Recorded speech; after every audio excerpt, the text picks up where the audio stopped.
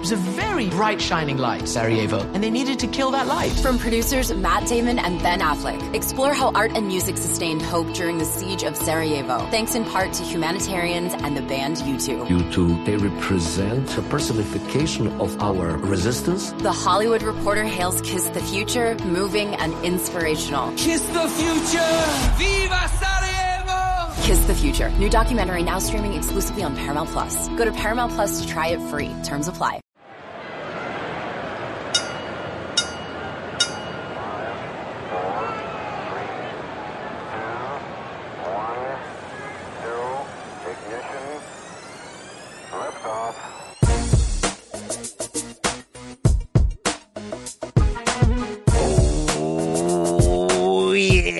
Put your hands in the box. It's time for the State of Combat podcast on CBS Sports. Your boy. Yes, it's the Brian Campbell. Back with a bang, back with a wild episode, as only the SOC box can do. Why? Because there ain't no fights worth talking about right now, or much news, I might add. No panache, no flair, no show. Waste of money. But you know, the BC, the Boogs, the box, all three back with a bang. Indeed, I got a great guest for you today. Please tell me you lived the same life I did in the 90s, which was, watching the NBA, late night surfing Cinemax, Showtime. If you can't find what you're looking for in that category, if you actually know where I'm going with that, you looked for some B cult movies. You look for Joe Bob Briggs, host of Joe Bob's Drive-In, of course, on TMZ, host of Monster Vision on TNT. Joe Bob Briggs, such a 90s icon where I come from, okay? I'm chatting with the fella today. All right, I'm going deep with this guy. He's got a new show that's on the Shudder Network that's going to be back for a new season. In fact, this Friday with Chris Jericho of wrestling fame as his co-host. So a lot to get into on that if you like crappy movies, and really the one man who really knew what he was talking about in breaking down said crappy movies. Joe Bob, do you really count all them breasts in every movie you show? And yeah, I do. It's pitiful, isn't it? I actually make little marks on a legal pad, and so please don't tell my mother that I do that, okay? Thank you, Joe Bob. Another thing. Thank you, sir. Thank you, sir. If you didn't live life with the 3 Bs, then you didn't live. So there's this particular type of movie that would qualify as a drive-in. 3 elements. 3 elements. Blood, breasts, and beasts. Thank you. All right, we also got some box news we're going to round up with the Boogs. We're also going to dig deep right now into the life of this co-host of mine. I know what you're saying. Who is this guy? We don't know this guy. Let's go. I mean, look, Kurt Emhoff with the great podcast can't be the only one to put his hands deep inside of Rafe and see what he'll find in there. Something that might inspire him. Venus. That really inspired me. Let me bring in my co-host. Last week I tried to replace him with the great Alex Godinez. It didn't end up working out. He is a New York Times best-selling author. My brother and the boxing bang. His name is Rafe Bartholomew. Let me lick you up. Let me lick you down. Cruise away. Come back to me. Oh, no more quarantine. Bum, bum. Bugs, your bye week is over. Your excommunication of the podcast is over. You're back. I had you propped up in front of that barbershop window, but you survived. I listened to you very well, all right? But now it's round 10. You got to let me out the cage, all right? Yes, yes, indeed. Thank you. But I still got him in the cage. He listens to me very well. I'm gonna let him loose another round. With that buzz cut, Brian, yes. You are starting to look a little bit like Hall of Fame trainer Tim Lane. I think if you put like a bandana over that, you would get there. Easy. It is a bad haircut I'm rocking. I'll be the Algieri to your Tim Lane, man. I will do that. I'll eat the avocados and slay the ladies, and you can embarrass me on on pay-per-view. I got COVIDed in terms of the haircut. Got a little too confident. Now I got the buzz cut. Not loving Your hair got the virus? Need that salad back. Yeah, my hair did. Need that salad back in my life, Rafe, so I can do things to it. You know where I'm going with that. Rafe, let's talk, all right? Let's talk math. Let's talk boxing. Let's talk life. How are you doing in this quarantine, Rafe? I'm hanging in there. I can't look. I can't. I feel like if I'm fortunate enough to be able to work from home, which is such a huge luxury right now with You look around, people losing jobs, or if they're not losing jobs, having to really weigh that, the risk of going out and working and supporting themselves, but also risking getting sick, getting their loved ones sick. The world is full of impossible choices right now.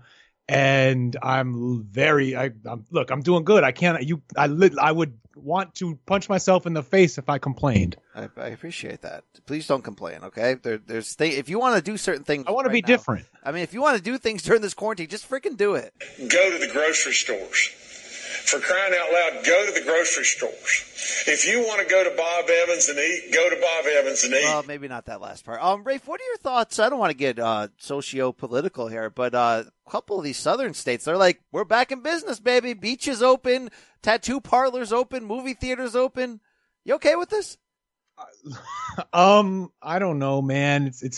It sounds like a very risky plan to me. I'm living in Michigan, a state where there's a whole sort of a hotbed of controversy, right? I mean, we've had protests going on at the state capitol up in Lansing multiple times in the past week.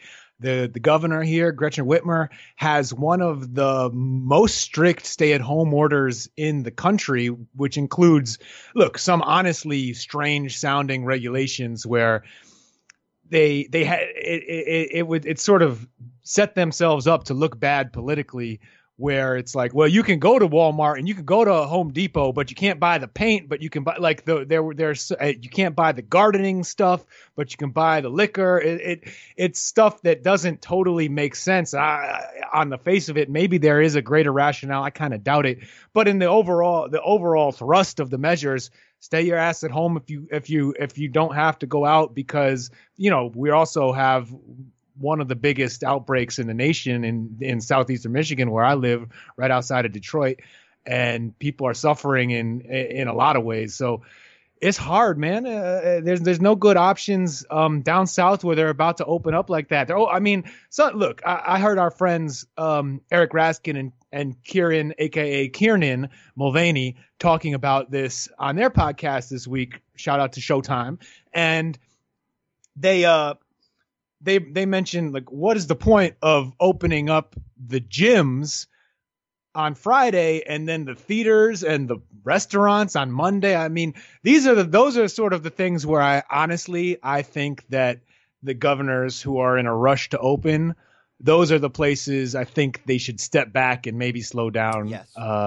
Pushing that into back to regularity. Barbara, the really close proximity type exercise parts of life, that makes no sense right now. And Atlanta still has an outbreak that's probably peaking. So to hear Georgia talking about that, it's scary. And you look, you right now, because it hasn't happened yet, we say, I hope no more people get hurt and suffer because of this, but it's almost sure that they will, because your people are going to go out there and get infected.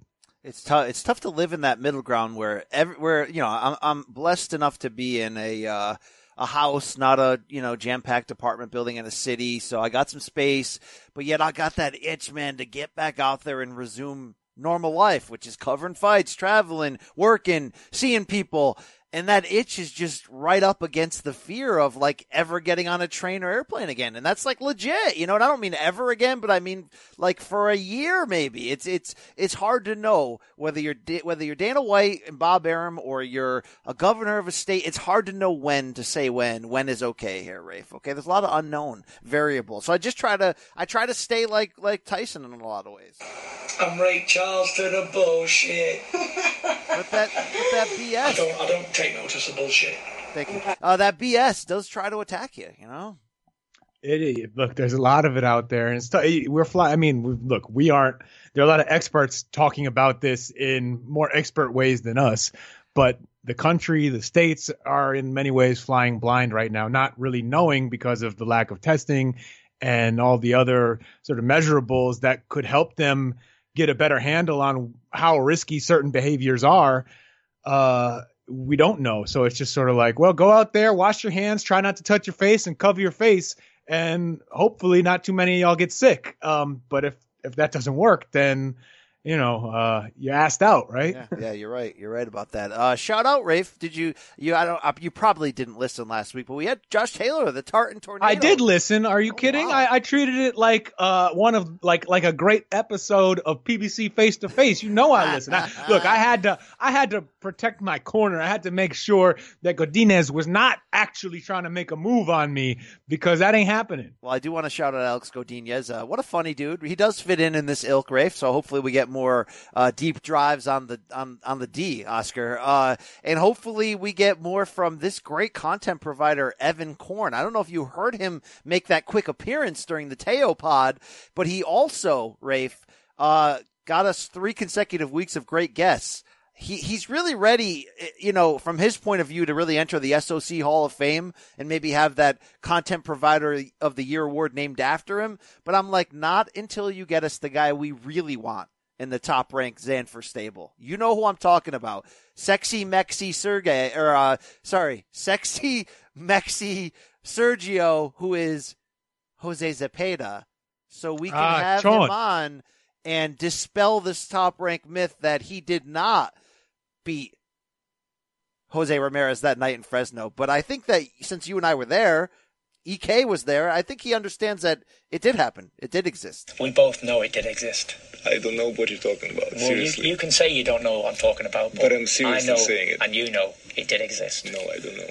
So get out of the hot tub, EK. All right, get me Zepeda. Just to get this straight, Brian, is now Ramirez Zepeda going up in your pantheon of cards that your hills you want to die on, like Canelo Trout, yes. where you're going to be running into Zepeda and his entire family in a casino in one day, covering a fight, and hug them and say, "You beat Ramirez, bro. You beat him."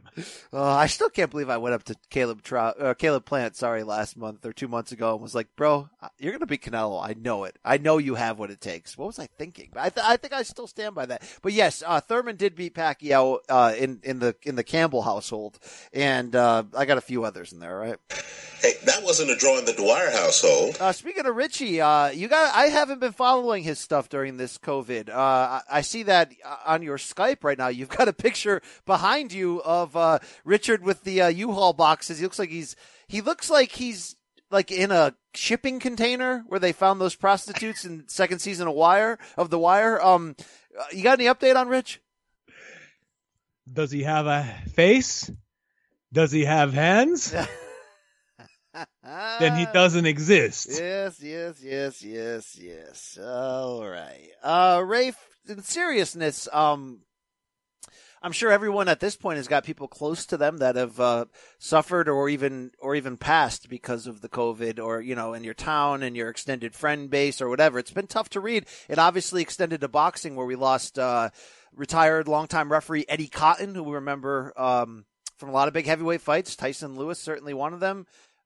Fury Cunningham. Absolutely. And then he's George Foreman against Shannon Briggs. He did Macklin shouted them out for doing the Sergio fight. And then we lost in Detroit. This one hit close to home. Tony Harrison, the former junior middleweight champ's father and trainer, Ali Salam, fell victim to COVID at age 59 and did not come back. Tough breaks here, Rafe. Yeah, well, there's literally nothing any of us can say. It's heartbreaking, and you just send deepest condolences to Eddie Cotton's loved ones, and of course Tony Harrison. I mean, he's a fighter who in the past year a lot of us sort of fell in love with because of the first fight with Jermell Charlo wasn't super exciting, right? It was slower than expected because Tony Harrison did what he wanted to do with it, and eked that out. And then the second fight was great, but then all the lead up, because they had to do the build up twice, and Tony Harrison was such a engaging, and even though in a moment of tragedy, it's weird to look back on it and say, man, he's a funny, crap talker. But he was, and he did a great job selling those fights. And I don't know, man. You just, wish him the best and send him, your heart goes out to his whole family. Absolutely. Thank you. Well said, Rafe. We're going to come back after a quick pause for the cause. break down whatever news there actually is, and then I'm going to go 20 for 20 with Rafe Boogs. Yes, tastefully brought to you by Blue Moon, Rafe. It's a new SOC series where we go for 2020, 20 questions deep inside the life of Boogs. This is you better effing get inside there, yeah, then, boy. Yeah, indeed. Thank you so much, Joe Goosen. We'll do that after we'll be back, as Chuck Woolery would say, in 2 and 2, Rafe. Yeah, take it. Hey, it's Kaylee Cuoco for Priceline. Ready to go to your happy place for a happy price? Well, why didn't you say so? Just download the Priceline app right now and save up to 60% on hotels. So whether it's Cousin Kevin's Kazoo Concert in Kansas City, go Kevin, or Becky's Bachelorette Bash in Bermuda, you never have to miss a trip ever again. So download the Priceline app today. Your savings are waiting. Go to your happy place for a happy price. Go to your happy price, Priceline. And we're back. BC Boogs still to come. Joe Bob Briggs, the 90s icon movie reviewer. Rafe, I was very disappointed to find out you were not on Team Joe Bob Briggs. You were like, you're like, YouTubers, right? I mean, yeah. you hit me Who up. Who the hell is that? I mean, I didn't. Who the hell is that? Rafe, I'm not into that. You didn't grow up flipping the channels, find TNT, Monster Vision, watch Joe Bob come out of the motorhome with that busty mail girl next to him, and that sounds familiar, but still, man, this was not me. I was a channel flipper by the time we got cable a little late. Maybe that was the issue, but I know me some Red Shoe Diaries. I know me. So in New York, we had a thing called Channel 35 and the Robin Bird Show, and you don't even know. You ain't even ready for that. Plus everything. I mean, if you watched public access channels, 16, 34, 16, 17, 34, and 67, Bingo. Late at night, yes, you were guaranteed to just get 30 minutes of someone with a camcorder in a strip club. And that was like, when you hit on that, it was gold, baby. Yes. These aren't exactly films I'm talking about, though. But Brian, yeah, man, those days were the best. You know, you had to work.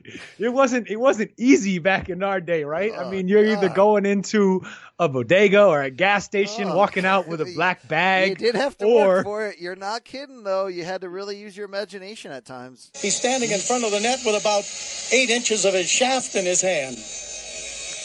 God. I mean, like, thank you. By the way, I just want to say I want to thank the great, the great Shamar Moore and Soul Train for all they did for me over the years. I want to thank Rachel from Caribbean Rhythms on BET.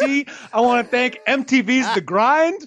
I want to thank Emmanuel. By the way, spoiler alert, Joe Bob and I do go deep on some Emmanuel talk, some Mark for Death talk. I had him tell me if there was a better death than the one Screwface 2 encountered, and he is a big fan of that ilk as well. But you're right. Remember tape trading? And I'm not talking about boxing matches. Remember you'd like find out in high school somebody had access to some tapes, and I mean that gross grime. Look, I mean, I had the same guy for boxing and my other stuff, and his name was Ray Poplowski. I mean, wow, oh my God, wow. Wow. Yeah, it's over now. And with that, let's close this interview. Thank you. Yeah, just thinking about that. And, I got horny. Okay. Rafe, yeah, and then the tapes you'd get from, like, some dude's brother, and you'd sneak it home in your backpack, and it was always gross. It was just gross. I mean, it was... Yeah, it was from like the 70s. People don't know. You already know. You don't know, right? This ain't your cell phone, right? You know where I'm going with that. I mean, that's a real deal. This ain't Jorge Cota. This ain't Jorge Cota. Thank you. All right, Rafe, let's get into a bit of news. It'll go quickly. Errol Spence. I'm sorry, not Errol Spence. Bud Crawford, every time they put a microphone in front of him, he says some stuff. I mean, first it was on the Mannix pod, kind of perpetuating the idea that the COVID outbreak is a myth. And by the way, I'm not here to say anyone who sniffs any of that is crazy or crazy this, or you're on this side of this political line. If you watch the news and talk to people in your life, you'll realize this is actually real. But is some of the overplay on the news fear-mongering? Maybe, all right? But Bud was just straight up saying, this ain't even a thing. So that was interesting. But he also came out in a subsequent interview and essentially said, you want me to fight in front of an empty arena? He said this to Mannix, too. Pay me more. Now, Rafe, we had both Teofimo and Josh Taylor on here who at length gave, thoughtful breakdowns about why they wouldn't want to and really have no plans to fight in an empty arena because of how much the fans fuel them. What are your thoughts on Bud's take about this topic? Well, I think for all three of them, unfortunately, it sounds unrealistic, right? Because it could be, if they're talking about minimum 1 year to 18 months before there is an approved vaccine, and then talking about mass producing it on a nationwide or worldwide basis, that could take a very long time. Right now, and this was years ago, you would expect with everything people are capable of today, you could do it faster, but the record for a vaccine with mumps is 4 years. So this could be, we're in this for a long time, I think. And certainly when boxing first comes back, and all sports probably, they're going to be happening without live crowds watching them. And money is probably going to talk there, and time as well. So right now, before that reality has set in, and look, if that reality doesn't come to bear, fantastic. Who would not love for that to be the case? But it's very difficult to imagine how we get out of that problem at this time. But so when that reality sets in for fighters, for athletes, and the schedule starts to pick up, hopefully later this year, and they say, look, we can start doing fights down here in Florida or wherever we are, or on Fight Island, whatever. I enjoyed Paulie Malignaggi on IFL TV sending Fight Island to hell recently, because that was a ridiculous idea to begin with. It was just impossible from the start. I've also secured an island. I've got an island. The infrastructure is being built right now. Oh, what a madman. The island of Dr. Endeavor. Yeah. But anyway, it looks like fights are going to start happening. And when they start happening for several months, there aren't going to be live crowds there. And maybe some fighters will want to wait and see if they can, come back after that period is done when they can fight with live crowds and bigger purses because of the gate money. But time will intervene, right? Bud is in his early 30s. He's about the same age, maybe older than Vasily Lomachenko. And these guys don't want to lose what's left of their prime years waiting for something that might be at least a year or more away. And they're also going to want to start making money again. I hope that in many cases they have a nice nut to sit on and they don't need money, but they're still going to want to start earning again and make the most of their best years. And as fans, we want to see that. And in terms of making their best career decisions, that's going to happen. I don't think they're going to get paid more for it because there's going to be less money on the table for it. So there's going to be a smaller pie to take from. I think everyone's going to have to accept that probably the money is going to get a little worse than it was before. And shoot, as athletes, I can understand why they hate that, right? They're going to walk in and say, I don't care. Yeah. I don't care. That's your problem, Bob. It ain't my problem. But I don't know if they're going to be able to win that negotiation if the money just isn't there. We're seeing, even in my area, Hartford, Connecticut, we're seeing protests of people like open life up again. I don't know though that means, that's more for like barbershops and restaurants. I don't know that means we can have arenas with thousands of people. I think that just feels so far off, Rafe. Even, and I don't think there's an in-between. I don't think it's like, well, we have, 3 rows in between people. That doesn't really make sense. You did mention sitting on nuts. That was weird. Cojones, bollocks, testicles, whatever you want to call them. Yeah, I've got them and AJ don't. So how about that? Hey, Ray, I'm sitting on a nut. I hope you are too. Oh, wow. Danny Garcia says his legacy will not be complete without winning a title at 154. Do you think he can? I don't know. It depends on the matchup, right? I don't know if I would favor him. I wouldn't favor him over Jamel Charlo. Jason Rosario is a bit of a wild card because he really has just one huge win over J-Rock earlier this year, but we don't know We don't have quite as good a feel of how good he is. I don't think I would favor Garcia over Erislandy Lara except in a robbery, Yes. and he wins on a lot of close cards. Good for you, Danny. No, I don't think look, I'll say it. No, he's going to be sad about his end of his career because he's a small 147. Wow. Basically what you're saying to Danny is it's your night, yes, but it ain't, and it won't, and you're not, and you ain't. Wow, simple as Look, that. I shouldn't say that because there's almost Danny Garcia is a very good fighter, and for a very good fight, he's a world-class fighter. And for fighters that talented, there's always a way to match them to a title. So, if he ended up fighting Saddam Ali for a 154-pound belt, like Jaime Munguia did, then yeah, Danny Garcia could get one. But right now, Danny. 154 has a lot of guys who have size and can fight. Danny can bang a little bit, though. This is all about Danny. He's had a big, busy year. He wants to go out on a bang, literally on a bang, and do the business. I'm sure he's doing the business during quarantine. Also, Rafe, to close here, Canelo saying he expects to retire at 36, 37 at max. And last time I checked, was he still 29? Is that true? That's a lot of time, yeah. That's plenty of time. Already. Do you think we will see him at age 37? Why not? I think that sounds right. I mean, look, he already has over 50 fights. He's been fighting since he's been a pro since his teenage years. By that time, all of that tracks to me. So, and if he's as successful over the next 8 years as he has been recently, because Canelo is at the point in his career where he's not going to be taking many BS fights, right? Even the fights that we don't like for Canelo right now, the Billy Joe Saunders fights, that kind of stuff, those are still serious, difficult, meaningful legacy fights. And so if he's basically in that Mayweather stage where you're fighting a pretty big fight every time, and even your down fights are going to be like you're fighting other current champions, maybe just not the guy that everyone wants to see you face at that moment. So if he can be as success, maintain that level of success over the next 7-8 years, he won't have anything left to prove for sure. And he'll have so much mileage on him. Yeah. That sounds very, that makes sense to me. Okay.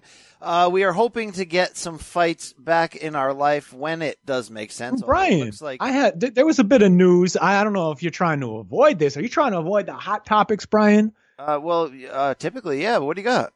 Well, I mean, we saw our guy Devin the Dream Haney coming out with the B-Hop. That was the other bit that I forgot to write down that I wanted to ask you. Thank you, Rafe. At least somebody got the topic right. Devin Haney said he'd never beat a white man. In response, he'd never lose to a white man. That as well. In response to the idea of fighting Lomachenko, you got the reaction you expected. People calling him racist, double standard, all that stuff. He has come out somewhat sensitive in response to that. Rafe, what are your thoughts on this? I kind of give it as like, yeah, it's wrong. Yeah, it is pretty much racist. I mean, if Tom Brady said, I'll never lose to a black quarterback, we'd have an issue here. But I'm not really that mad at it, maybe because boxing is a hood sport. Yeah, I could not care less in terms of it offending me. I come at this from the sport that I was remotely competitive at was basketball. And as a white boy, I can say that I was licking my chops anytime I saw another white guy I was going to be matched up against. It's like, oh, I'm going to eat today. Give me the ball. So I mean, and boxing is a sport where athletes are matched according to their ethnicity, their national origin, where great rivalries between Mexico and Puerto Rico, Mexico and the Philippines are celebrated, where the concept of the great white hype or great white hope has been around for 100 years. You sell fights based on national attitude, nationalism, ethnocentrism, hopefully not outright racism, but that happens too, right? You want to go in the other direction when you see that. In any case, I think that if you followed up with Devin Haney and said, would you lose to any man? He probably would say, no boy, no man, no person would ever beat me in the ring. No I wouldn't Thailand lose, guy. right? No He's Thailand the can guy man. Ryan Garcia, a Mexican American, he can get it. An African, Yusuf Mack, he could get it. Isaac Dogbe, he could get it. I was in your ass, and that's why that's how gangster I am. All right. I just think that it's okay for fighters to feel that way, and whether or not fans like to hear it or the media gets offended by it, it is definitely a reality in a competitive athletic atmosphere where you're like, I ain't losing to that. Look at that guy. And he's wrong. Yep. Do I think that it is correct? No, I think, and also, remember Joe Calzaghe? Ask B-Hop about this. I mean, look. I don't know if Super Joe would have beaten any of these guys in their actual prime. I forgot you hate white people when it comes to boxing, like Canelo. Is Canelo white? Yeah, he's white, right? He's white. You can't be. He's Irish. You can't be Mexican and white. Yes, I mean, you can be. You can be. There are probably some they're like old Spanish aristocracy still around, but I don't think. I mean, you see that. Canelo's brothers aren't as fair skinned as him. He's just Are you saying different. That Canelo's family had an Irish mailman? Is that what you're saying right now? I don't know, because you can see they resemble each other. They have similar bone structure. I'm not trying to get into the deep. Maybe you never know. I mean, look, I wouldn't mind if Canelo went on Maury Povich. Yes, oh, wow. That would be pretty. You are not the father. Yeah. And then, man, it would suck to be cut out of the Canelo money train because Maury and his paternity test found out that you were not the father. That's a very, very, very fair point. Oh, wow. We good friends. I love you, Daddy. Let's get it on. All right. Rafe, I did want to mention one other thing that, we hope fights come back. It looks like the Skinheads will be back May 9th when UFC 249 finds a home somewhere in Florida because that's the only state where it's legal. Yes, we've seen Bob Arum voice interest in either going to Vegas if they can pass that and use the UFC's PI, use the Top Rank gym, maybe use the Performance Center of WWE in Orlando, Florida. But Rafe, I do want to let you know that this week, sports is back in another way. Are you eager to bet on sports again by any chance? Because I am. I love to put some money on the sports. All right, well, listen to this. CBS Sports' NFL Pick 6 pod, yes, the one with Will Brinson, has you, Rafe, and all your people covered with a full NFL draft gambling preview available in their feed right now. You can hear from Vegas experts on the best draft best draft props. Okay, props. We know Joe Burrow. I'd like to make some pop bets, though. Is he going to buy the red pop or is he going to buy the Coke, the cola pop? Yeah, I mean, if it was $4.20 the other day, buy as much pop coin as you want. That kid think that Daddy has some pot coin. Well, what we're saying is, look, Rafe, we know Heisman winner Joe Burrow is going number one. But what's going to happen after that, Rafe? That's what you want to know. Look at him now. Pick 6 has your back. They will pod immediately after the conclusion of each day of the draft, so you can expect full breakdowns by the time you wake up the next morning. Download and subscribe to the Pick 6 today on Apple Podcasts, Spotify, Stitcher, or wherever fine audio is found. And please, tell them BC sent you. All right, Rafe, it is time to go deep inside of you. You better effing get inside of Rafe. I want to know about you, your people, where your people came from, the life you lived, how you made it to where you are today. Well, Brian, let's just off the bat, I think that we all know that nobody cares about me. They don't care about my people. They don't care about my life, but I will answer your questions. All right. You're going to sit on the hot seat of our new series on SOC called 20 for 20, tastefully brought to you by Blue Moon.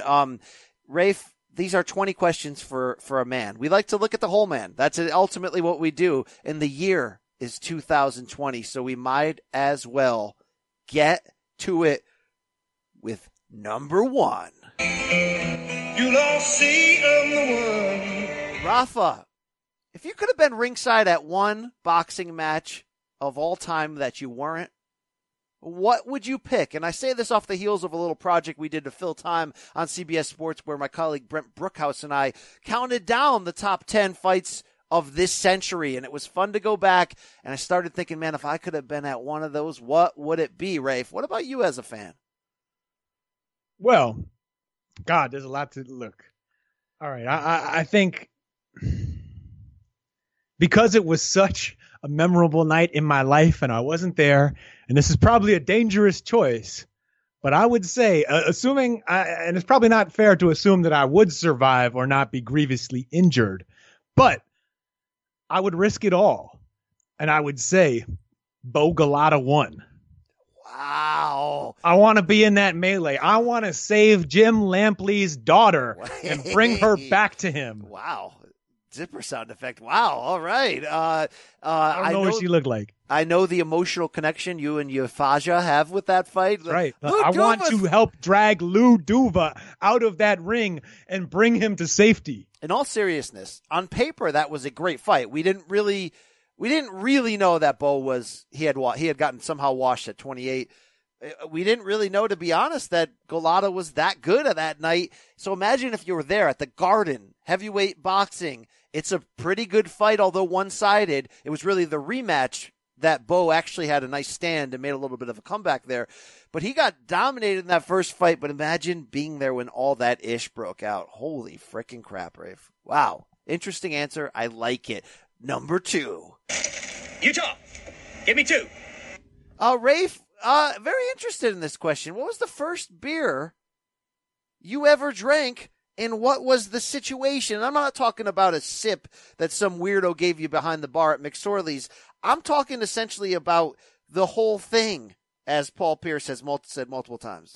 I'm tired of getting the taste of it. I want the whole load. Rafe, give us the story of your whole load for the first time. Brian, don't be fooled by the smooth taste. My first beer was a Colt 45. Actually, I did some research on this, and Dwyer was wrong. That's not actually a Colt 45 line. I think that is, I forget what, it's a different malt liquor. But my first drink was Colt 45. It was high school. We were, me and some guys on my basketball team, we were going to, somebody was having a house party, or back in the late 90s, they'd say, a free crib. Somebody got a free crib.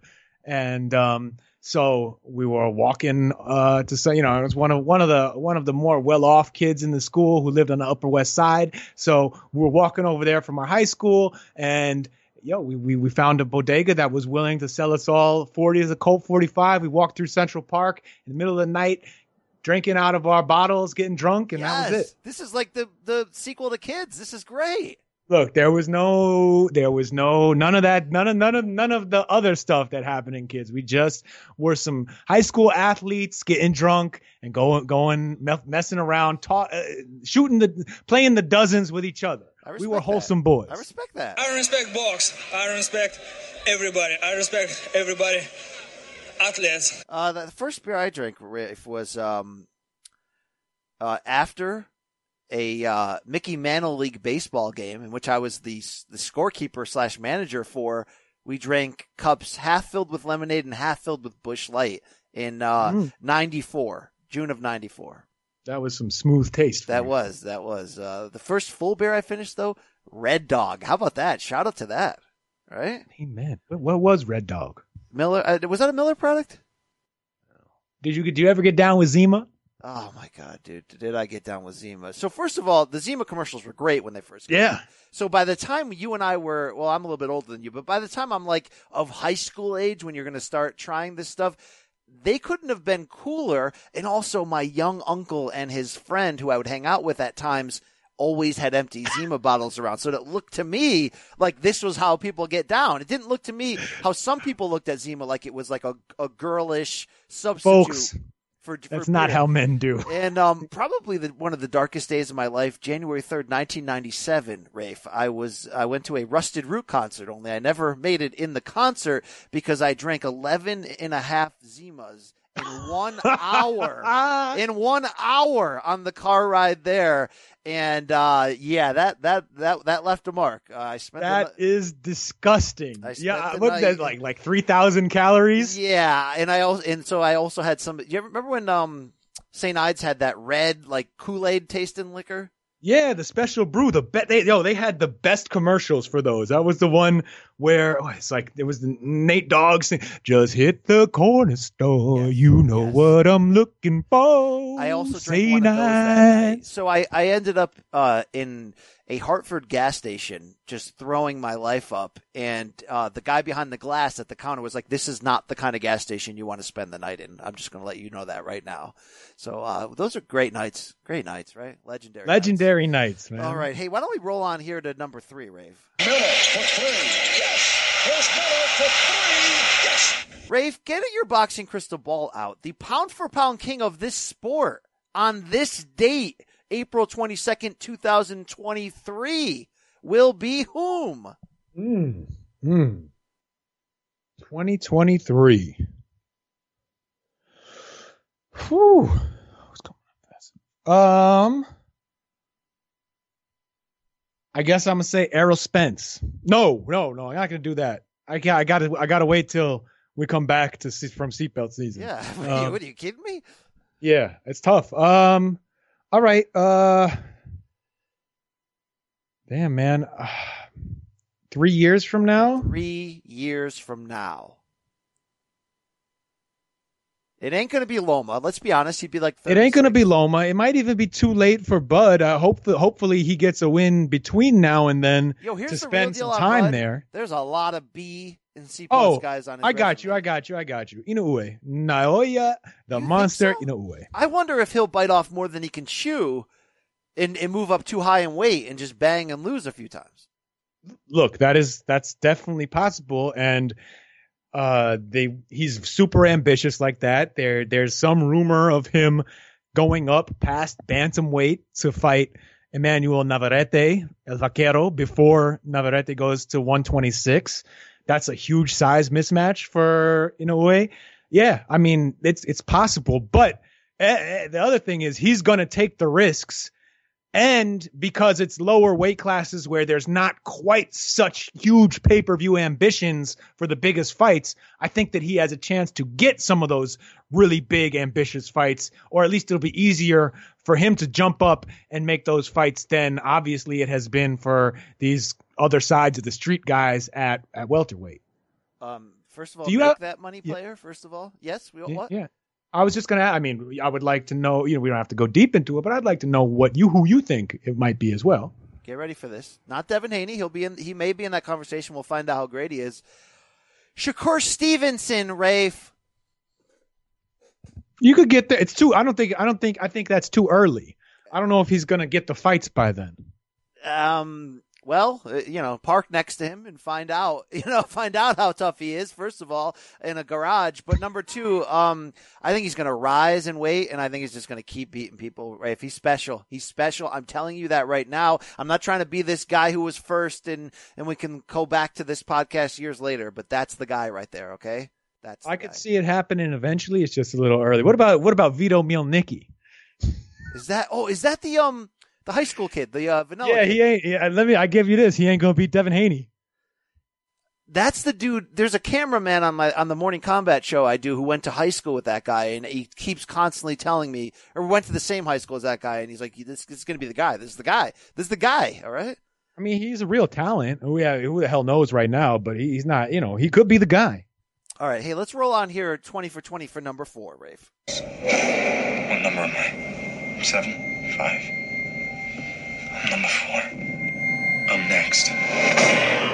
Rafe, you are next, my friend. We know your addiction to the liquid crack. It's a part of your life, but we also know that I think whenever I see you drinking that liquid crack, B-Hop, you here on this? The soda to me is like liquid crack. It don't do anything for the body. I believe that you drink that weird Coke Zero or Diet Coke or whatever for performance, but when Rafe is going to drink for flavor, what is your liquid crack of choice? What's number one? What's top of the pops on Rafe's gourmet soda list? Nah, man. Liquid crack. I go for the Coke Zero. That's it. That's the top. God. Wow. What do you think? I drink Jones soda or any kind of gourmet soda? No, I don't touch that garbage. Craft soda. No, nothing. Not even like. No, I don't believe craft soda. Think about that. Who needs to spend an extra $1 on that? I'm an addict, man. I'm like somebody. I'm like an alcoholic who wants to drink that night train because it'll get me there quicker. I need something economical. All right. Hey, that's only one thing left to do. Let's go to number 5.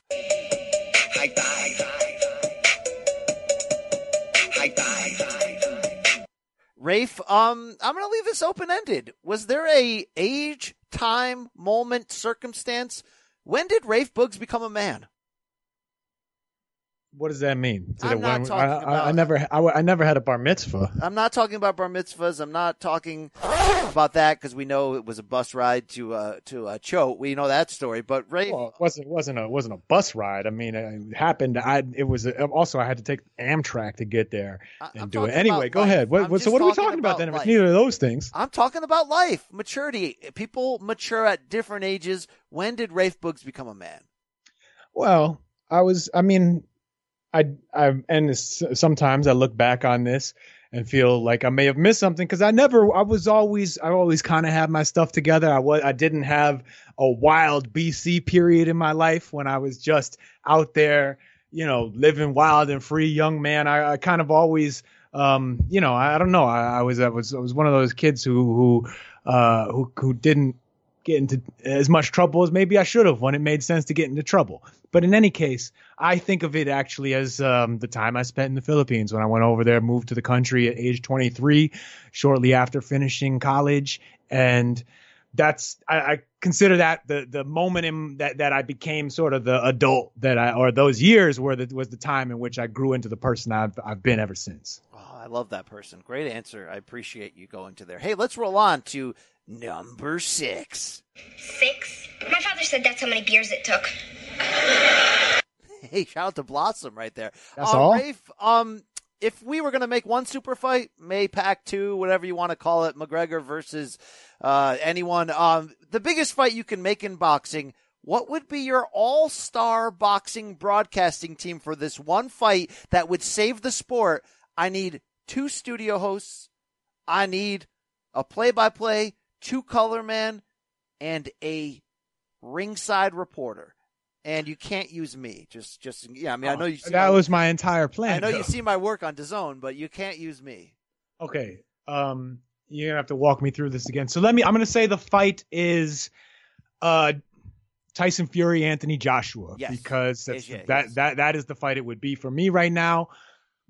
Look, maybe Mayweather Canelo, but I don't think we're going to see that. Let's try and stay in the world of reality or likely reality and stick with, Fury Joshua. I would want there to be a strong, I'm going to split it down the line between the UK and the US. Well, no, it's an all UK fight. Whatever. I'm still going to split it down the line between UK and USA, talent. So, the studio hosts, I will go with Steve Bunsey, crazy old Bunsey, and my man with the bald head from Showtime, Brian Custer. He's smooth. Yes. So those guys. Now in the actual booth, I need 1 blow by blow and 2 analysts. Yep. You got it. All right. So blow by blow, we're bringing back Jim Lampley. Wow. It doesn't feel right unless we got Lamps. Okay. And you know what? It also doesn't feel right unless we got Roy Jones Jr. in the house. So Lamps and Roy, and we're going to need one guy from the UK, a top bloke. Your HBO is showing right now. Wow. You already know they're the best. Okay. I don't even love Lamps like most people love Lamps, but the feels aren't the same if you don't have Lampley's voice on the call. Like that is the mark of a big boxing event. So we got Lamps, Roy, and I need somebody from the UK. I'm going to go with the sentimental choice. I don't know that his scorecards are a little wonky, but I want him on there. I want my guy, the Cobra, Carl Froch. Wow, that's a great pick for the third man in the booth. Oh, and I also have to add official scorer to that. Okay, I mean you have your choice from Larry Hazard to multiple fine journalists. First of all, he's our boy. Second of all, he is the journalist. And third, most importantly, he's done a really, really great job on multiple Fox broadcasts. Marcos Viejas. Yes, has Marcos. done a spectacular.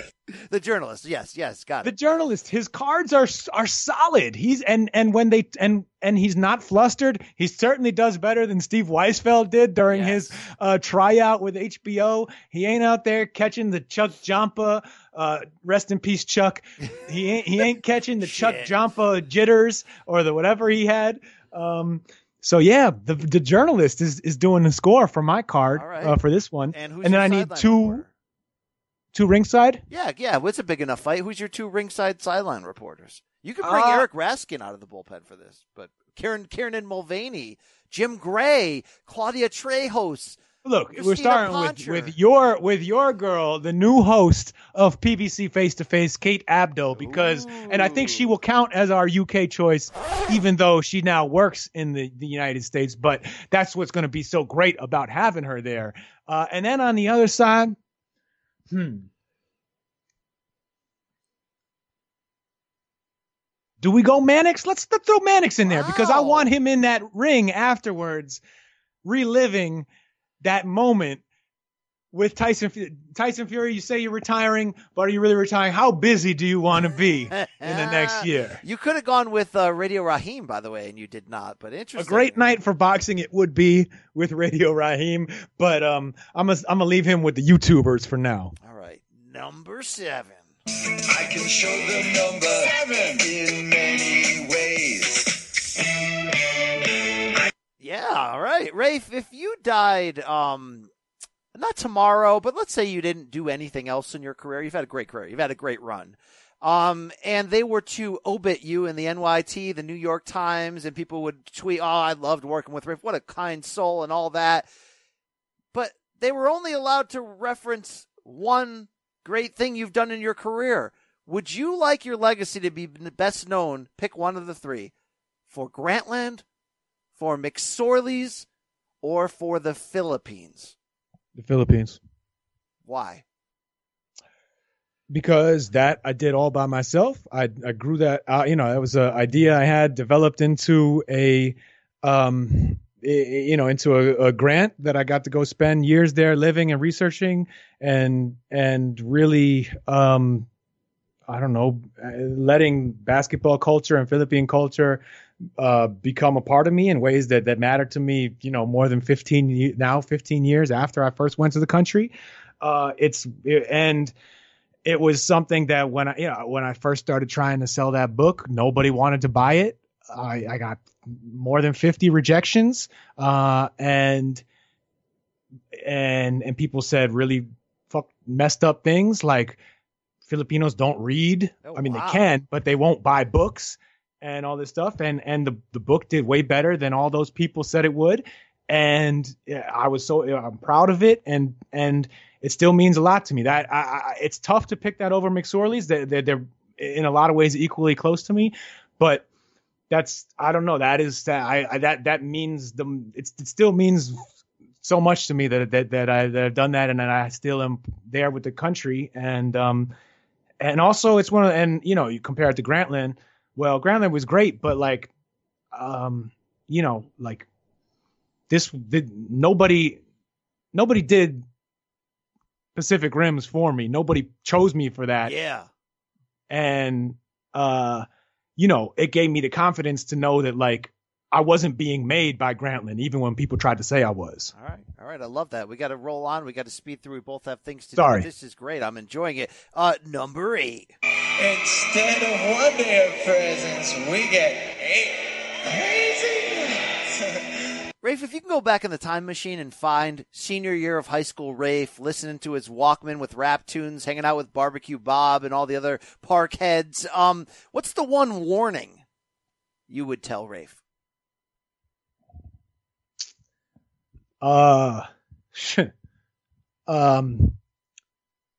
Don't don't go into a career that was kind of built for people who are born rich.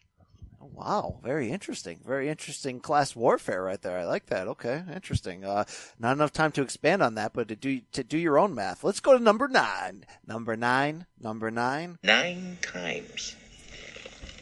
9 times. 9 times. Rafe, when you look back at your love affair with the NBA, like I have and often always do, I'm always on YouTube watching old NBA games. I mean, look, my prime wheelhouse of favorites is like 87 through 2000. Yours might be a little bit after that, but what's your favorite starting 5 of all time in NBA history? For one team? For one team. 1 year, one team. Oh, man.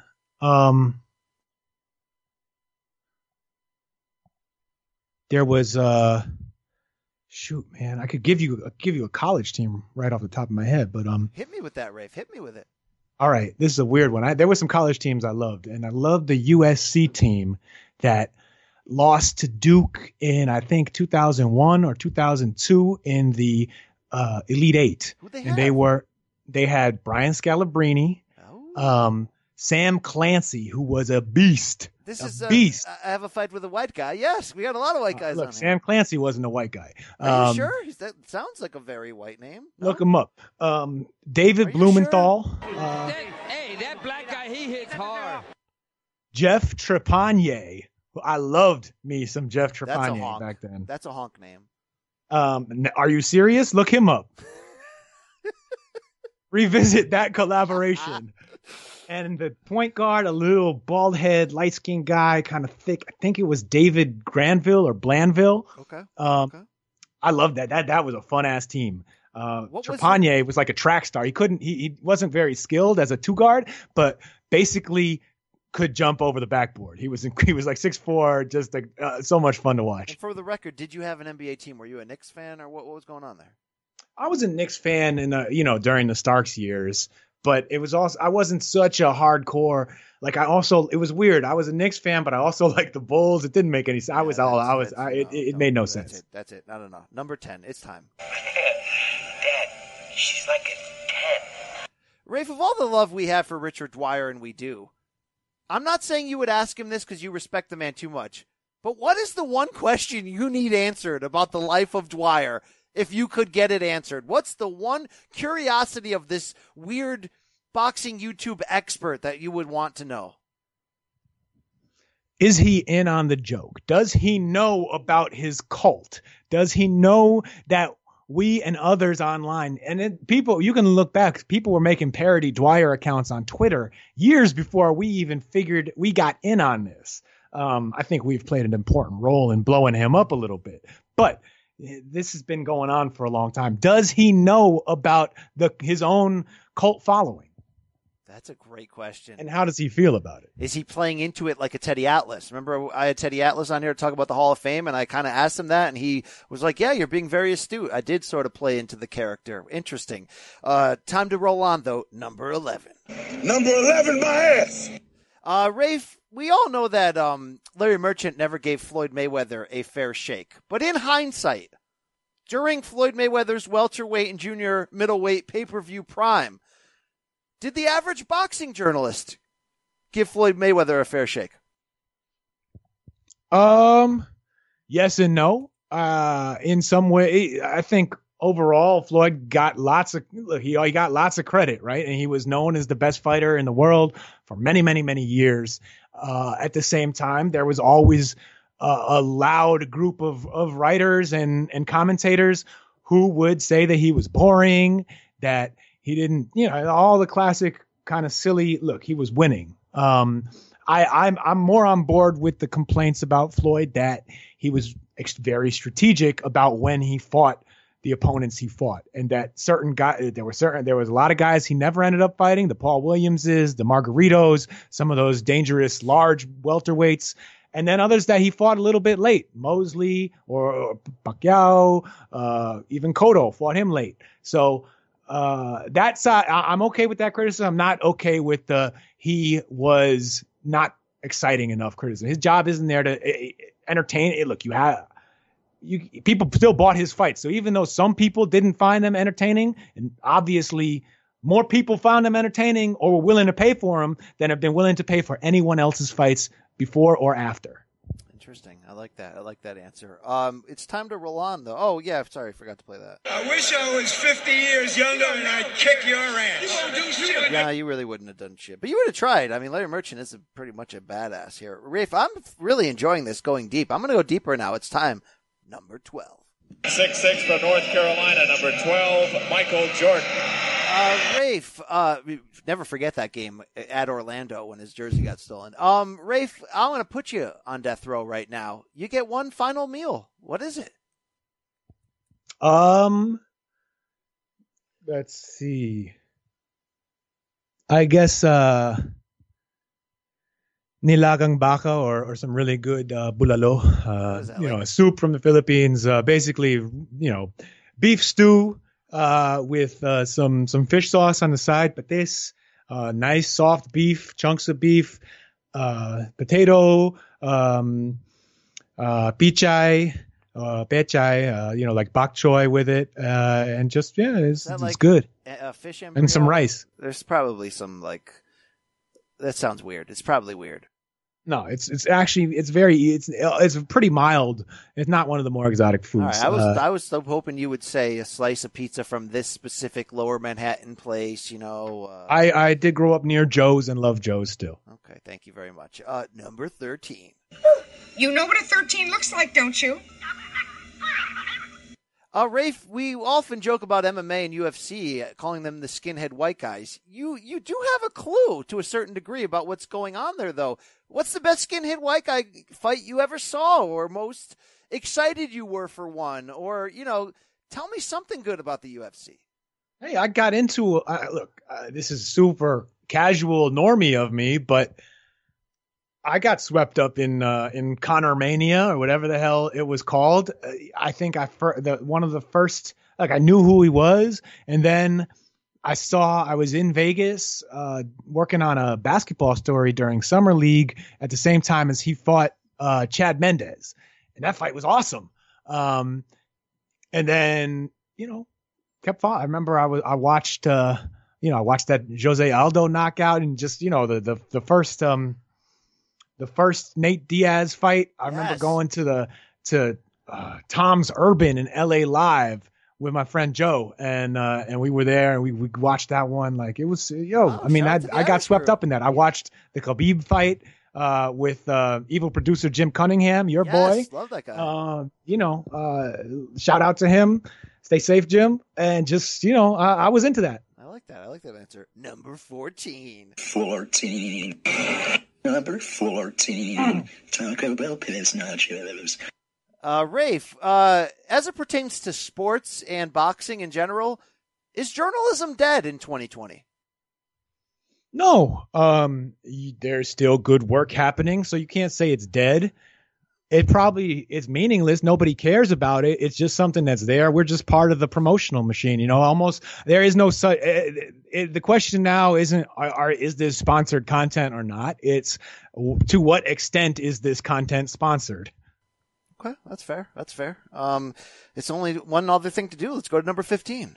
At 15, Caitlin verbally assaults her teachers at school, drinks vodka, uses drugs, may even be sneaking boys into the family home to have sex in her bed. Wow, Caitlin sounds awesome. Rafe, speaking of young hot chicks, who was the hottest starlet of the 90s in your youth? Who was your one of one? Who was it? I was really into Rachel from Caribbean Rhythms, the reggae show on BET for a while. But for someone more well known, I would say, I think I was a big Carmen Electra guy for a while. Ooh, so this is like pre-Rodman marriage, Baywatch. Yeah, definitely. It was like between Prince and Rodman. All right. I can certainly get down and up with that answer. Very well done. Number 16. He'd been stabbed 16 times. Wow. Rafe, who's the most overrated boxer of your time as a fan? Oh man, there's a lot we could go with here. How about Ricky Hatton? Ooh, okay. All right. You know, I always thought he was dirty, and I can't accept. I know he beat Kosuzu, but I'm not. I'm still shocked Kosuzu didn't come out for that 12th round. Like, I'm still shocked. Yeah. He just, he saw the way they were doing him dirty out there, and the ref wasn't helping him out, and he was getting roughed, and he said, I don't need this garbage right now. All right. Let's go on to number 17.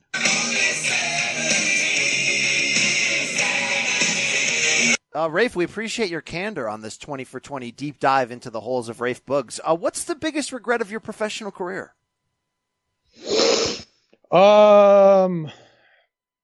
Let's see. It's been a good one. I can't really complain about that, but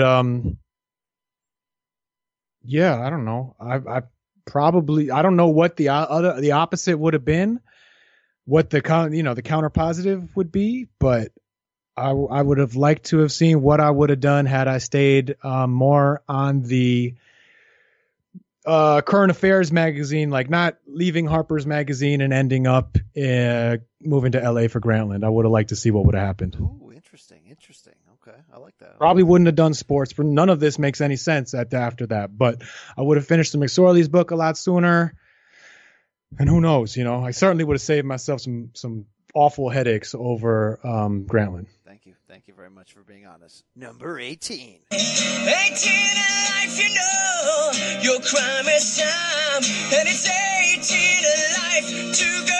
18 in life and counting, 18 in life to go. Rafe, what's the once you became a man in 18, what's the closest you've come to being arrested as an adult?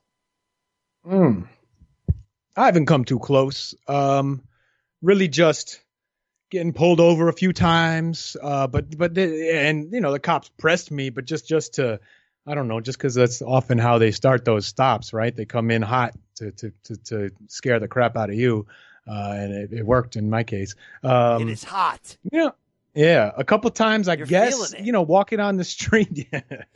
A couple times on the street, I got, because I'm wearing, hoodies or something, cops would stop and be like, oh, where were you? And think that I guess like fit some of the, with the size and shape of someone they were looking for. But nothing serious ever. Okay. Number 19. COVID-19, COVID-19, COVID-19, COVID-19, COVID-19, COVID-19. Ne fermons pas la porte. It's kind of catchy, that COVID-19. A lot of people catching it, Rafe. They say never meet your hero, Rafe, number 19. Can you give us a time that you did meet a hero and they lived up to the expectations? Oh, lived up to the expectations, huh? Jackie McMullen, absolutely. Oh, wow. When Jackie and I got to work on Basketball Love Story, the book together, she's a legendary NBA reporter who, of course, I've seen on TV and read her stuff and always and had this huge reputation that preceded her as just a rock solid person that people admired. And I got to meet her and work with her, and she lived up to all of that and more. Like Larry Merchant, if she was 50 years younger, Rafe? I have no clue.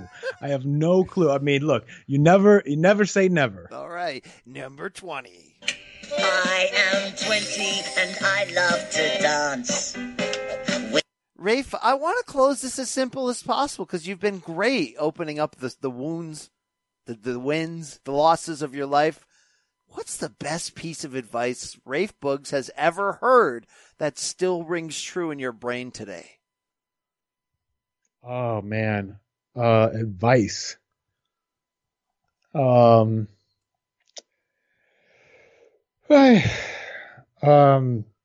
mean, I think of it as it's boxing advice, but I think of it as something that crosses over really easily. And it's, let your hands go, whatever it is you're doing. Obviously I haven't taken that I haven't used that in the boxing sense at all, but in terms of writing, in terms of whatever you're working on, let your hands go, try something. Don't be scared. Love it. Rafe Buggs, we feel like we learned a lot about you. I enjoyed it. I feel like I'm a better man from this. Thank you. thank you for being a part of our life, a part of this podcast. All right? Thank you for Blue Moon. Thank you. 20 for 20 in the books. Up next, Joe Bob Briggs. Here he is. Enjoy. You're going to love this. It's coming at you now. Dig it. Now, stepping into the State of Combat podcast on CBS Sports. It's not every day you get to talk to your childhood idols. I've been there with Sugar Ray Leonard, Billy Zabka from the Karate Kid movies. Today, it's the one and only film critic, writer, comedian, Joe Bob Briggs. And Joe Bob, it's a pleasure for me because you may not have known it through your stints on Monster Vision on TNT and drive-in theater on TMZ in the 90s, but you babysat me plenty of nights, for better or for worse, sir. Oh, my God. That was quite a list. I don't think I've ever been on a list with the Karate Kid guy. Oh, great to have you on because, look, this is how it went in the 90s, Joe Bob. You were in a different position. You were presenting the entertainment. But if you're a geek kid at home, you'd watch sports. Maybe you'd check Saturday Night Live on a Saturday night. And then you are on a mission to find nudes on Cinemax or Showtime. And if you couldn't find any nudes, you're like, what's Joe Bob got going on over there in the horror classics? I don't know if you're proud of that actually, legacy. I actually hosted the nudes too before that. I had a show on the Movie Channel, which, if you remember, if you could, back when you had to pay a lot for a premium service, you had to everybody had HBO, and then if you had extra money, you got HBO and Showtime. And then if you had extra money after that, you got HBO and Showtime and Cinemax. And then if you still had money left over, you got the fourth premium channel, the Movie Channel. Yes. and I was the guy who hosted the late night stuff on the Movie Channel. And so yeah, we had those West German sex comedies. You remember the West German sex comedy? She's 19 and Ready. Yes, I do. I think she was 45 and she never was going to be ready. But anyway, I think I hosted She's 19 and Ready like 30 times on the Movie Channel, long before I got to Monster Vision at TNT. Anyway, that's a worthless digression that we just went on. Oh, I enjoyed it. I mean, the pillars but you reminded me of it. The pillars of my late night youth were Emmanuel and Joe Bob Briggs. So I thank you for that, sir. Yeah. I hosted all those too, all the Emmanuel movies. There must have been 50 of those things. Yes, she's an incredible woman. I love that you're back at it these days with the old tried and true formula. Right now on Shudder, doing the season premiere will be Friday, April 24th of The Last Drive-In with Joe Bob Briggs show, 9 Eastern and Pacific. And what's cool for combat sports fans is that you will be teaming up with Chris Jericho, pro wrestling star of WWE past, AEW today. This fires me up. It's combining all my worlds together. And if fans out there don't know what Shudder is, it's the AMC's network's premium streaming service for all you horror, thriller, and supernatural fans. And Joe Bob, how well do you know Chris Jericho? How excited are you to sort of team up with him? I've gotten to know him pretty well. I mean, he is a horror fan himself, and the reason that I was on his podcast, but the reason he's coming on my show is that when he was a kid in Winnipeg, Manitoba, he had a cheap ass movie club that he and his friends had every week, where they would try to find, the worst, most outrageous movie at the video store. And he fell in love with a movie called Blood-Sucking Freaks, which I happen to be a champion of as well. Yes.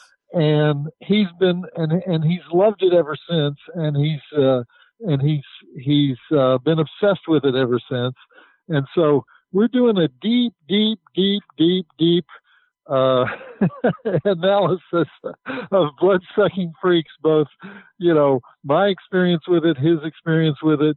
And he really is a hardcore horror fan. And so we're sort of co-hosting that night with, so we can do the full treatment on Blood-Sucking Freaks. Well, that is one of the most notorious movies ever made. One of the most controversial movies ever made. That is must-see TV for somebody like me. I hope for others as well. I mentioned I was excited that you're back at it. I mean, we remember you, of course, like I said, in the 90s with Monster Vision, with Drive-In Theater. How close would you say the current iteration on Shudder of what you do is to the tried and true old formula? It's the exact same show. I've done the exact same show 3 times now. And I even say to the producers, I say, hey, we can't do this. That's like a 20-year-old format. What are we going to add to the format? And they say, nothing. We want you to do the exact same thing you did in the 90s. And so that's what we're doing. We haven't changed anything. We still have the mail girl. We still have the drive-in totals. We still have commercial breaks, even though we have no commercials. It's a streaming service. We still have commercial breaks. We interrupt the movie and I talk about what's going on. And it's exactly the same show that I was doing in the 80s and the 90s. And now I'm still doing it all these years later. But streaming is a very forgiving way of watching a movie because you don't have any time limitations.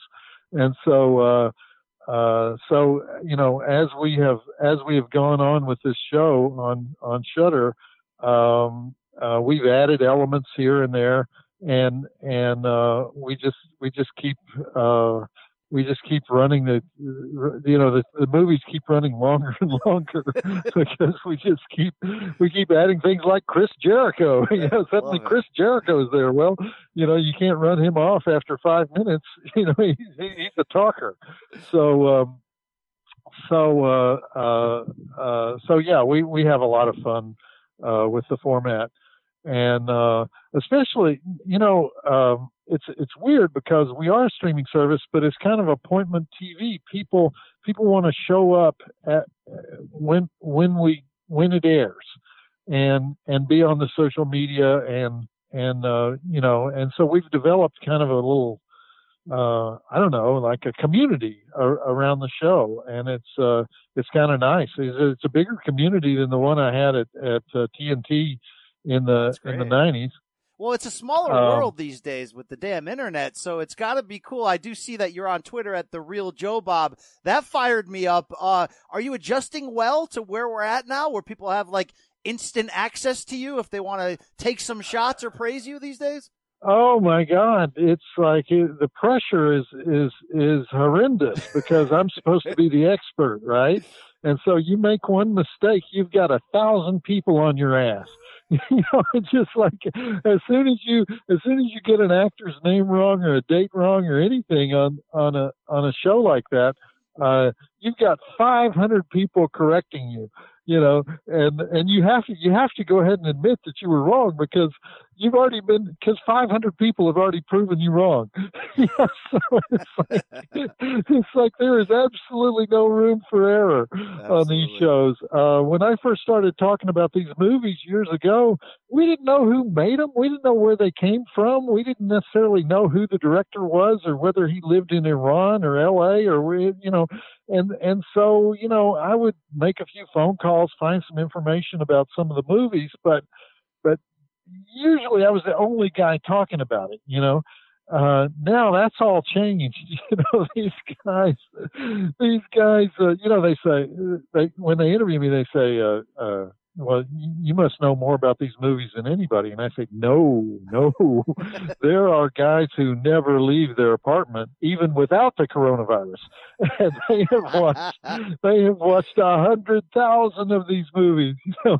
So awesome. So I have to live in constant fear of those guys. Well, is there a stereotypical example of throughout your career, reviewing these classic sort of drive-in B movies of who your fan base is, or how often are you surprised that there's no real, exact market for this type of cinema classic? Well, historically it was the guy. It was always a guy, and it was the guy who never leaves his apartment. It was that guy, the guy who never leaves his apartment. That was my fan base. and there weren't that many women in the fan base. Now, increasingly, there are the female audience for horror has grown exponentially. And so suddenly there were all these women around, and that was something that didn't really exist with the original horror audience. If you go back to, years ago, speaking of horror and wrestling, years ago, I had Roddy Piper on my show because he had a brief career as a horror actor. He was in They Live and some other classics like oh my God, what was the one where he was Hell Comes to Frogtown, he was a great guest, by the way, and he sort of co-hosted They Live with me one night. But there were no women in his audience. There are, so that's probably the main change is gender over the years. And the other change is just that people want to be grossed out more. It takes more to gross people out today than it did in, let's say, 1992. Yes. So the movies have gotten more and more hardcore. You mentioned that great episode. I remember it when it aired on TNT in the late 90s of Monster Vision with Roddy Piper, and I went back and watched it this week, and it was cool. You did? Yeah, he's just so intense. Yeah. I mean, he's hilarious. He always had the one-liners, but he really pulled off the intense badass at the same time. So you're with TNT at that time. He had resurrected the second half of his career with WCW, which was, of course, was a TNT product. Were you a big wrestling fan back then during those days? I wouldn't say a big fan, but I was definitely following WCW because a lot of times we would come on after WCW. I had the only show in the history of television that had no start time. we just came on whenever the basketball game was over or the wrestling was over or the United Nations Song Fest was over or whatever. And we would start. And so a lot of times we're sitting there waiting for the matches to be over. And so, I got to know some of those guys. And I think Chris Jericho was starting out his career at WCW at the same time that I was on TNT. And actually, I thought WCW. Now, you're the expert on this, so correct me if I'm wrong. But I thought WCW was ahead of the game for most of the 90s when I was there. I mean, weren't they the leading promotion at the time? There was a specific stretch, Joe. Or would you disagree with that? No, I will tell you, there was a specific stretch of 83 weeks from 96 to 97 that they were beating WWE, which has had, the old standby every single week. And so it's that combined to sort of make the late 90s, they call it the Attitude Era. It was sort of the biggest financial boom pro wrestling had ever seen. Well, I recall I had a lot of dealings with the high sheriffs at TNT who were working for Ted Turner, and Ted Turner himself loved wrestling. Oh yeah. The people who were working for him, not so much, not so much. And you would hear kind of snide comments from time to time from the really top guys at TNT. And I was thinking, are you guys crazy? And they were crazy about NBA. They had the NBA, and they were crazy about that. They loved that. And I would talk to the programmers, and the programmers would say, unless Michael Jordan is playing, the NBA sucks. Nobody watches unless Michael Jordan is playing. But everybody always watches wrestling. And but I don't know, this happens a lot with TV executives, it was not prestigious enough for them, at the time. And so they were going after these other more prestigious sports. Absolutely. They went after Sunday Night Football and things like that. Then the AOL Time Warner merge happened and wrestling got knocked off the network. That's around the time that Monster Vision went away. Were you a victim of that as well? There were a whole lot of format changes where they were trying to make TNT, quote, female friendly, more female friendly. We got to get rid of Joe Bob. Yeah. I'm the first guy to go when you do that, because, it's like, you're supposed to have 50-50, when they do your demographics, it's supposed to say 50-50 male, female, and mine was probably like 93-7 or something like that. And so they were buying all these sort of, they were buying shows like ER, and they were developing that plan to be, We Are drama, and to be sort of the Lifetime network of the Ted Turner networks, And so, I could sort of see that my days were numbered under that format. So you had females. That's kind of what happened. In your movies, you had females. Problem was they were either getting aardvarked, as you would say, or killed. And so I could understand the difference. Well, that's true. That's another issue we were always dealing with increasingly we were, it was after the era of the slasher film, but we were still showing the slashers. And they were increasingly politically incorrect. And even though we were showing them in a tongue-in-cheek way, we were making fun, but it was still kind of, getting, we were getting pressure, over, showing too many slashers. And then sometimes I would just get in trouble for a joke, it's like increasingly, you had to be really careful about who you joked, who you made jokes about. That was something I was going to ask you, because your monologues were always legendary, how you just come out. I mean, I just listened to you cut a promo on free range chicken. That was absolutely hilarious. And I'm like, how many times was the network knocking on the door the next day? Well, fortunately, because we were on so late at night and we never had a set start time, most of the high sheriffs never really watched the show. And it was on the weekend too. And so they weren't really watching on the weekend. So the only time I had to deal with it is when enough people wrote in to complain. And then they go back and watch it. They go back and watch it after the fact. So for a lot of those executives, the only time they ever saw me is when I was getting in trouble. They never even watched the show otherwise. We were pretty much left alone. Late night was not a big thing for them. They didn't really care that much about it. And so I was, it was a blessing actually, because I was pretty much left alone. We came on anywhere from 9:30 to 11:30 at night. And then we just had to be out by 6 a.m. They didn't care. We could finish at 3:30, 4:30, 5:30. As long as we were out by 6 a.m., they didn't care. And so, time for the infomercials, yes. And so we just, we just went with that, and it lasted for a long time. I didn't know at the time how many people were watching, because they don't really tell you. It was just, years later that people would say, "Hey, whatever happened to that show that you had?" Well, I love the Joe Bob character, because it almost felt like pro wrestling, because you're John Bloom, the writer and comedian, but you created this character that felt like a wrestling pro, manager in some way, or announcer. How accepted were you at your peak in the 90s in mainstream Hollywood when you'd go to these, these fancy schmancy things? Was Joe Bob a big hit with the ladies? Let me put it this way. I was the only guy in the room wearing a bolo tie.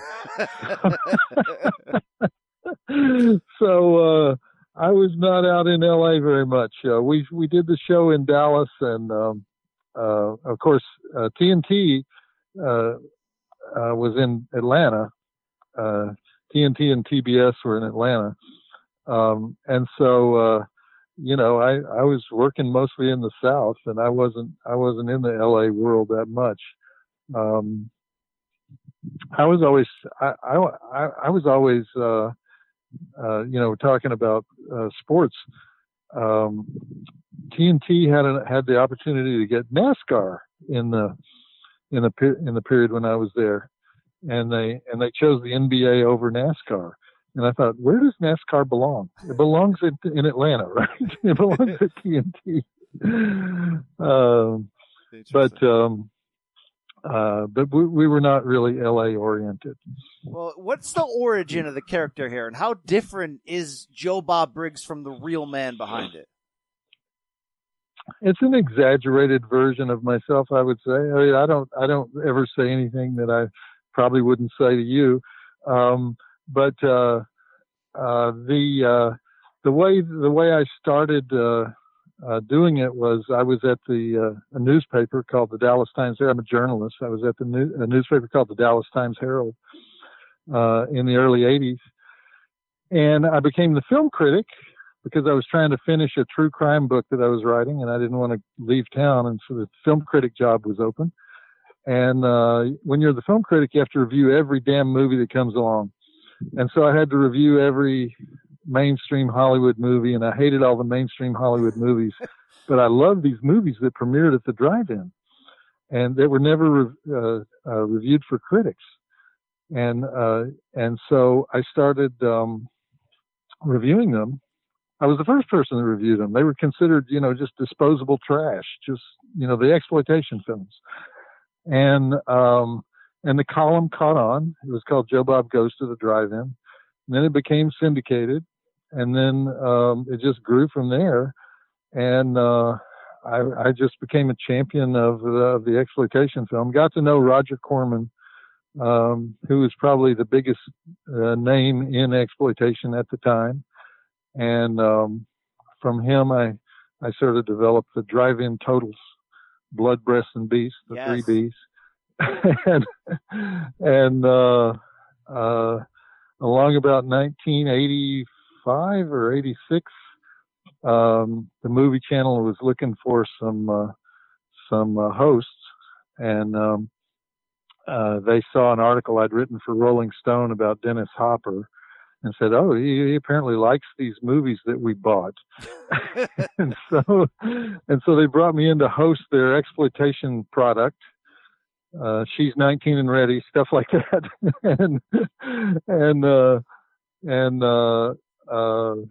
For a month. And then they invited me back the next month, and the next month, and the next month. I was there 11 years. So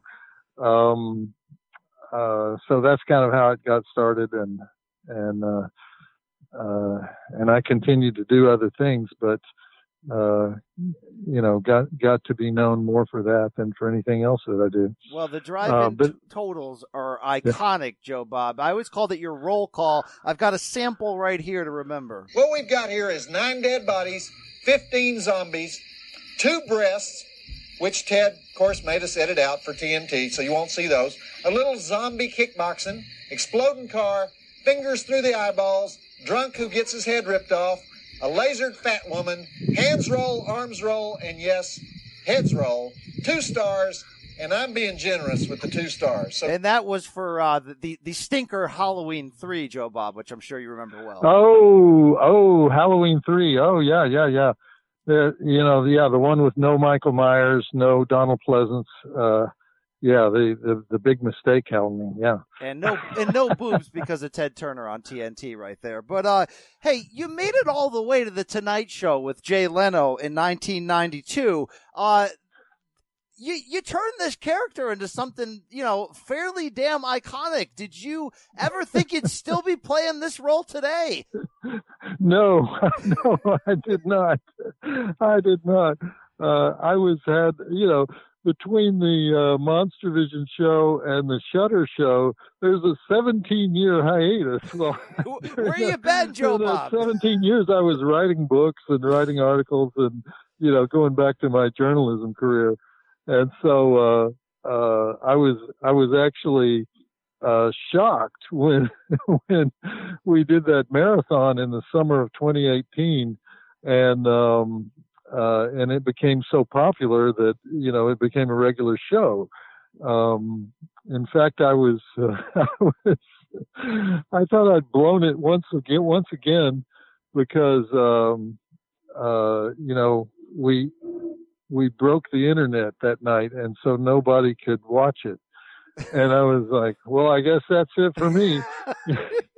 That's all that work goes for nothing. And they were like, oh no, this is a good thing. This is a good thing. And I'm like, what? No, this means that everybody wanted to watch it. And I said, but nobody can watch it, right? They said, no, nobody can watch it. And I said, well, I kind of wanted people to watch it. And they were like, they can't watch it. But anyway, because we broke the internet, it became popular. That's great. And so, I guess I hope that they went back and watched it in streaming, but that kind of launched us into where we are today. Well, you got the iconic catchphrases, the 3 Bs, as we mentioned. So there's this particular type of movie that would qualify as a drive-in. 3 elements. 3 elements. Blood, breasts, and beasts. Do you have a favorite of the 3, Joe Bob? Oh no, I couldn't. I was always trying to find a 4th B for martial arts, and could never come up with a word. If you ever come up with a word that starts with B, that means martial arts. Boots. I don't know what you could say, but no, they're all equally important. I developed those through conversations with Roger Corman about what are the elements of the ultimate exploitation film, and they've held up after all these years. Well, and there's also car crashes, explosions, sure, car chases. Did you get into my favorite, if they're exploitation, I don't know, are the cheesy late 80s, early 90s action movies, the Steven Seagal, the Schwarzeneggers. Do those fall, are they neighbors of a traditional 3B movie? Oh, absolutely. Absolutely. Everything that Charles Bronson made. Yes. Everything that Chuck Norris made. Remember those movies, the Missing in Action movies? Oh, those were great. They must have made 30 of those where they kept going back over to Vietnam to rescue the soldiers that were left over there from the last movie that were still in cages in Vietnam. and they shot all those in the Philippines, Those were great. Do you remember an actor named Wings Hauser? Yes. He used to make low budget action film has kind of gone away. Action Jackson, remember that one? Carl Weathers. They were trying to turn Carl Weathers into an action star. Don't forget Remo Williams, The Adventure Begins. That's my wheelhouse right here, right, Joe Bob? So I always thought Carl Weathers would become an action star because he was so much better looking than the ones who were action stars, and he was an athlete, he was a genuine athlete, and for some reason it just never clicked with him.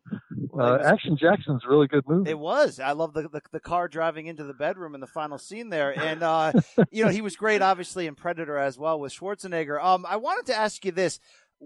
Look, we're filling time in this quarantine days, like a lot of people, for content. On my CBS Sports boxing show, we just reviewed a couple weeks ago my favorite action movie of all time, Marked for Death, Steven Seagal, 1990. And Joe Bob, I think I've seen the worst death ever. It was the end of the movie. The second Screwface Jamaican twin. He got, are you ready for this? He got a sword cut him from head to crotch.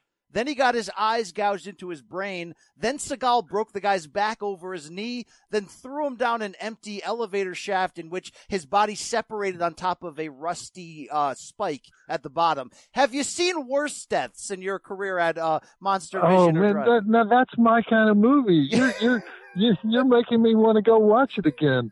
That's just, and that level of stunt work, that guy probably had just got $100 for that. Yeah, that's true. He's a true legend.